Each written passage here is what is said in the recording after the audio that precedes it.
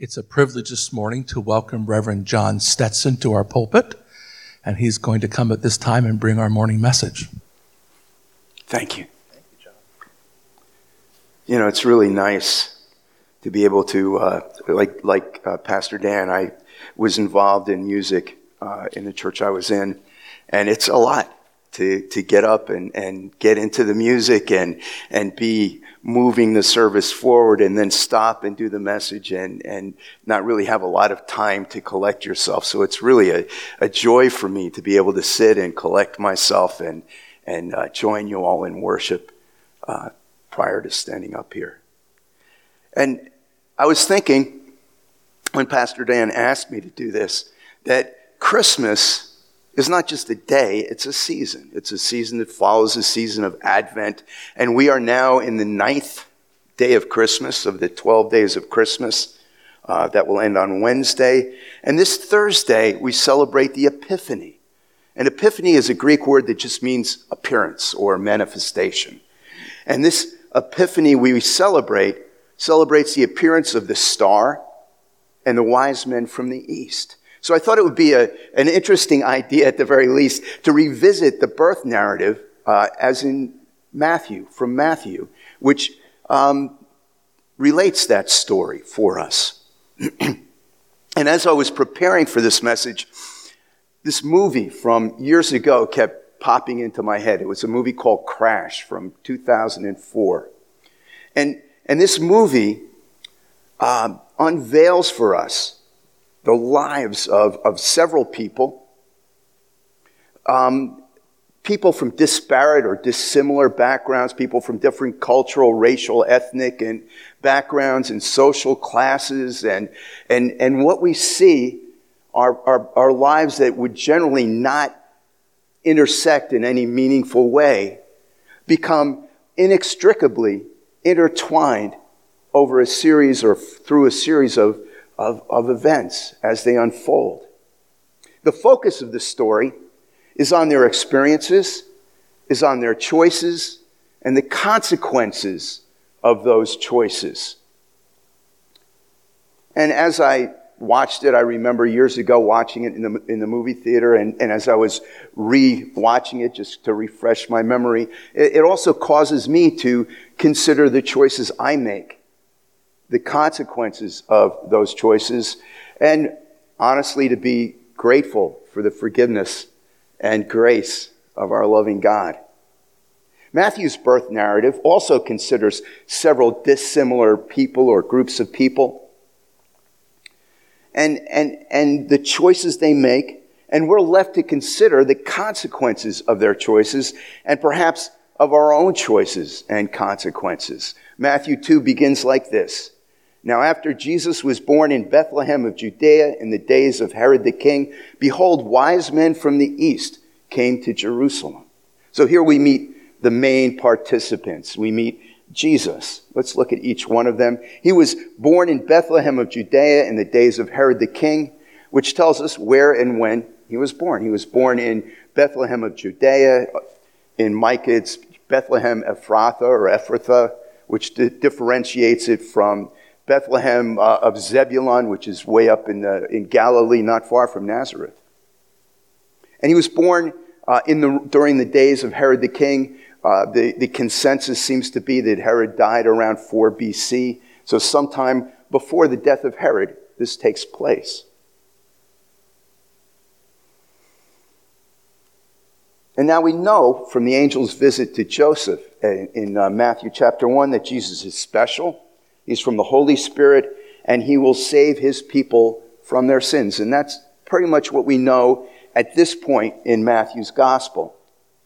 Herod was the king of Judea and expanded that authority over time under the Roman authority. He was not a king where he could do whatever he wanted. He could do whatever he wanted as long as Rome wasn't upset. So that was him. He's known for several things, his ambitious building programs. He renovated the Second Temple and made it grander and bigger and more beautiful. I think there's a statement from rabbis or whatever from that day who said, if you've never seen this temple, you've never seen beauty. It was apparently a very grand and wonderful place. He's also noted for being an astute and wily politician. That's how he got to be king, and that's how he got more and more authority as he went along. And later in his life, he was noted for dealing violently with anyone hostile to his rule, including his own sons, his own family, to their detriment, I guess. The wise men, we don't know much about them. They're probably astrologers, astronomers from the East, possibly Persia, possibly Mesopotamia. And in the ancient world, the study of the relative movement and placement of the heavenly bodies, the stars and the planets, which we would call astronomy, and the meaning, the significance of those movements and placements, which we call astrology, were interwoven. They were basically one area of study. And people who practiced those arts often also interpreted dreams and signs as well. And on the other hand, those who found meaning in signs and dreams and the like, instead of seeking God's wisdom, were considered by Jewish orthodoxy to be idolaters. Yet we know throughout Scripture that finding meaning in the stars and dreams and signs was far from unusual and at times was directly from God. And here it seems the sign of this star is from Holy God. What I find interesting as I begin this passage is the star is to lead them to the child, the king. But it drops them off in Jerusalem. So why does this star drop these wise men off in Jerusalem instead of taking them right to Bethlehem? It's a question that always occurs to me as I read that. And apparently the star has stopped leading them. So in Jerusalem they ask, where can we find he who was born King of the Jews? We saw his star when it rose. We have come to worship him. But we don't know exactly where he is. So can you help us out? Note what the Magi did not say, and I think this is important. What they did not say is, he who will become King of the Jews. But as we sing in the Christmas hymn, Silent Night, Jesus, Lord, at thy birth. In other words, Jesus already is, at his birth, the King of the Jews, as well as Son of God. So these wise men began asking questions, and when Herod the king heard this, because he had his agents and spies running all over society, because he was a bit paranoid, when he heard this, he was troubled. Because if there was indeed one who people believed has been born King of the Jews, his position as King of Judea might be on shaky ground. Herod was not himself a Jew. He was an Edomian from Edom. You know, traditionally the descendants of Esau. So he was not a Jew. He had not gained his title through inheritance, through lineage, through acclamation of the people, but through an act of the Roman Senate. If there was a child believed to be the Messiah king, the Jews might do whatever it took to seek to replace this paranoid, crazy, violent man with this child. So Herod was troubled, and all Jerusalem with him. If you've ever been in a situation where someone has had authority over you, I've had this in the business world, and the person was a little out there. When that person was troubled, it would be good for you to be troubled too. And the people of Jerusalem were troubled with him. Herod was troubled. He needed to get control of the situation, so he gathers all his chief priests and scribes, the scholars and the theologians, if you will, and asks them, where is this child to be born? The theologians refer to the prophet Micah that this messianic king was to come from Bethlehem of Judea, Bethlehem Ephrathah. So Herod now knows where this child was to be born, but he doesn't know yet when. And this where also increases his paranoia because what? This child was born in the same town where David, the king, was born. And all the prophecies note that the messianic king, the Messiah, will come from the line of David and sit on the throne of David. So obviously, if Caesar, if we refer back to Luke, said Caesar moved everybody to their hometown for his census, Jesus is in the hometown of David. This is probably making Herod even more nervous. So Herod secretly arranges to meet with the Magi to find out when the star first appeared. Knowing both where and when now, Herod sends the Magi to Bethlehem. He says, "Go, search diligently for the child, and when you have found him, bring me word so that I too can come and worship him." Another interesting thing that always shakes me up with this, Bethlehem is only 5 miles from downtown Jerusalem, right?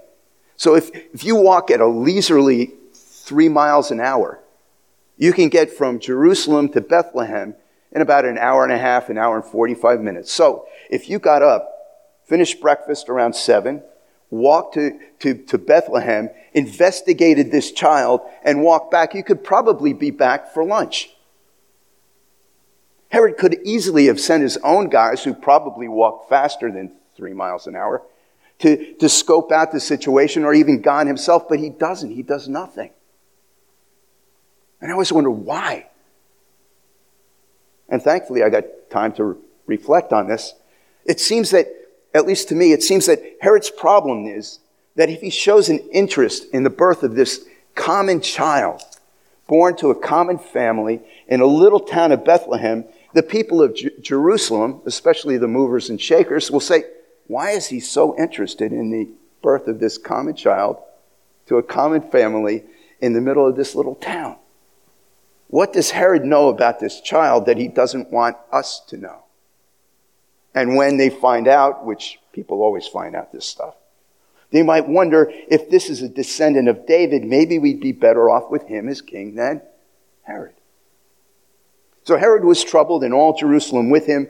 The religious leaders, the priests, the scribes, those who you would think would be really interested in the possibility of a king of the Jews being born 5 miles from downtown Jerusalem, also did nothing. They were probably concerned that if they show any interest, they're going to increase Herod's violent and paranoid tendencies. And so they did nothing. Anyway, they probably thought, we only have the word of these foreign astrologers. And they don't even know where this happened.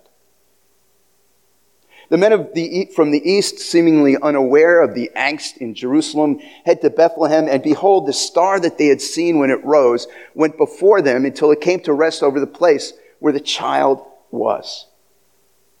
We go back to that question, why stop in Jerusalem and stir up all this stuff instead of going right to Bethlehem, right? Why stir up Herod? Why risk the violence and the paranoia? But back to the story, when the Magi saw the star, they rejoiced exceedingly with great joy. And going into the house, they saw the child with Mary his mother. They fell down and worshipped him. I love that statement. They rejoiced exceedingly with great joy. They weren't just happy. They weren't just delighted. They didn't just rejoice. They rejoiced exceedingly with great joy. Do you remember when you first encountered Jesus? When he first came into your life? Did you rejoice exceedingly with great joy? How about Christmas morning this year? Was it such exceedingly great joy? How did you feel when you got yourself ready for worship this morning? Sometimes we need to go back and grab on to that exceeding great joy. And think about it this way. Herod is troubled at the birth of this child. The political, religious leaders of Jerusalem are troubled at the birth of this child. Yet these foreign astrologers rejoiced exceedingly with great joy. And then opening their treasures, they offered him gifts of gold and frankincense and myrrh. Valuable, valuable gifts. And if this were a movie, you can imagine the orchestra approaching a crescendo as the gifts are presented, and we might think, oh, this is a perfect way to end this story. But it doesn't end here. The Magi are warned in a dream not to return to Herod, departed to their own country by another way. Joseph is warned in a dream, flee to Egypt, for Herod is about to search for the child to destroy him. Herod sent and killed all the male children in Bethlehem 2 years old and under. This is not the idyllic ending we would hope for, but this is the ending we are given. So let's take a step back and look again at Matthew's birth narrative in context, as Pastor Dan was talking about last week, in the context of the nature of God, the nature of God's creation, and the nature of God's plan to reconcile, to unite all things in heaven and on earth in Christ. God's great plan of reconciliation is at a most crucial point. It may not be the most crucial point, but is a most crucial point. God's plan put in place before the foundation of the world awaits the fullness of time, and the time is now full. Central to this plan is a young child, not even 2 years old, who is born Son of God and King of the Jews, but is not yet in any position to defend those titles. So God, in his infinite wisdom, chooses to entrust this child at this crucial moment to two human beings who are not wealthy, who are not powerful, who do not have any connections. What they do have is the faith to go where God tells them to go and do what God tells them to do, as Abraham did 2,000 years before.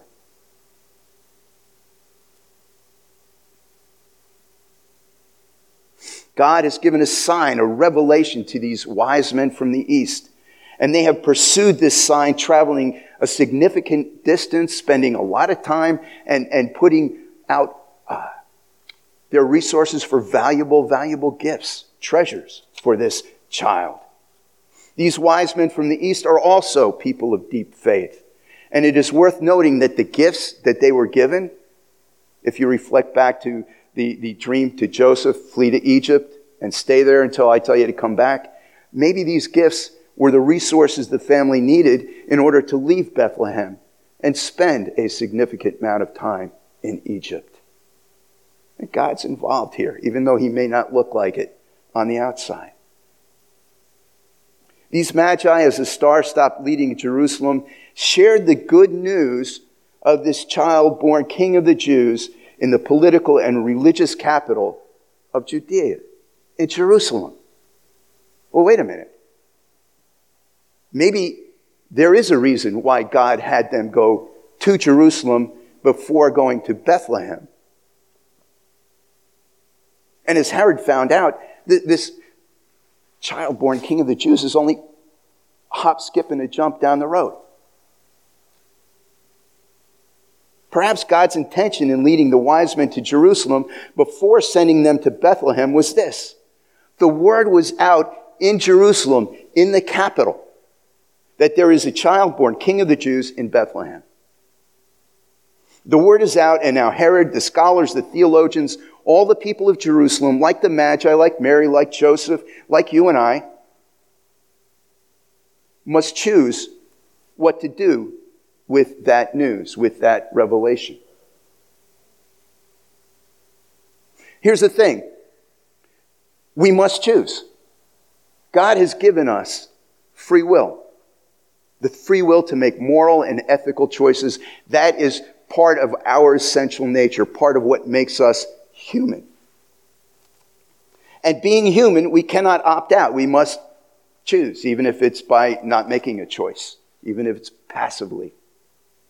Mary and Joseph chose, despite the difficulties they knew they would face, to participate in God's plan. Well, Mary, I know you're a young woman and you're betrothed, but you're not really married yet. So you're going to be with child and there's going to be problems. Arrangements have been made for the wedding and assets have been transferred and all that's gone on. But will you still do what I'm calling you to do? Joseph, you're a young man and you're engaged to this woman, betrothed to this woman. You're not yet married. She's with child and you know it's not yours. What are you going to do with that?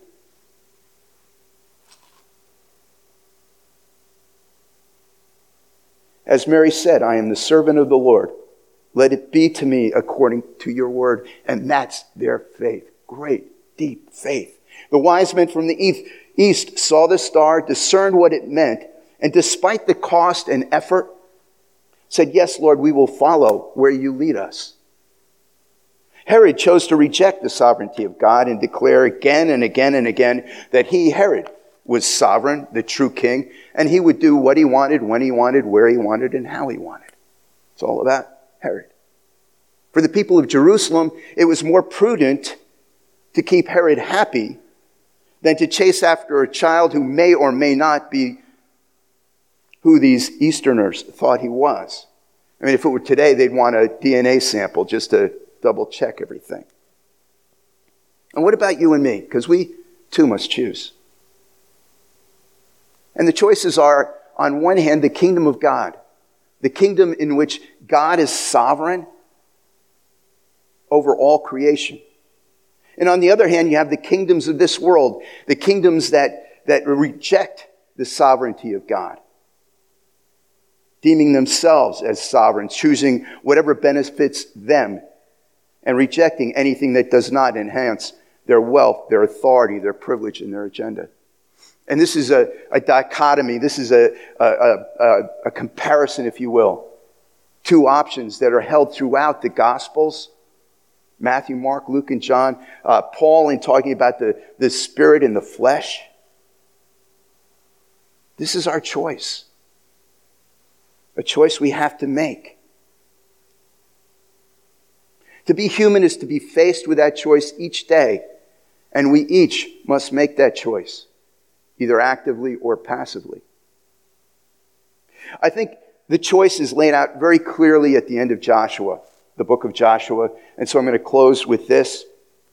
When Israel had finally occupied the land of God's promise, and Joshua was an old man, and he was leaving them, like Moses did in Deuteronomy, leaving them with a final challenge. He said this, and I'm going to quote, "Fear the Lord God and serve him in sincerity and in faithfulness. Put away the gods that your fathers served beyond the river and in Egypt, and serve the Lord." And Joshua continued with this, "And if it is evil in your eyes to serve the Lord, choose this day whom you will serve. Whether the gods your fathers served in the region beyond the river, or the gods of the Amorites in whose land you dwell. But as for me and my house, we will..." That's our choice. Who will we serve? Which kingdom? Which God? Which king? The gods of this world that reject the sovereignty of Yahweh God are not all that different in Joshua's day or Jesus' day than they are today. Personal wealth, personal privilege, personal power, personal agendas, and so forth. It's all about me. I'm my own God. There is no God other than me. Not in my life. But like Mary, like Joseph, like Herod, like the wise men from the east, and like the people of Jerusalem, we must choose this day, each day, whom we will serve. Our choice carries consequences for good or not so good. As this Christmas season draws to a close, let's not forget the good news of the one born King of the Jews, God's gift, God's revealed truth, is out there before us. Since it is out there, since he is out there, we have an unavoidable choice for us. Each day we must choose whether we will serve God of creation or the kingdoms of the world who reject that God of creation. It is on us to rejoice exceedingly with great joy at the birth of this one born Son of God and King of the Jews, to bow down and worship this King, to give, as did the wise men from the east, from our time, our talents, and our treasure, to the work of God's kingdom for the glory of Father, Son, and Holy Ghost. Merry Christmas. Lord God, thank you for this, your word. Bless it, make it yours as it travels from here to all of us. Thank you. Amen. Thank you, John, for those words this morning. Amen. And now may the Lord, by his Holy Spirit, guide you step by step into this new year, that each day your lives would bring glory to him. Through the power of the Father, the Son, and the Holy Spirit. Amen.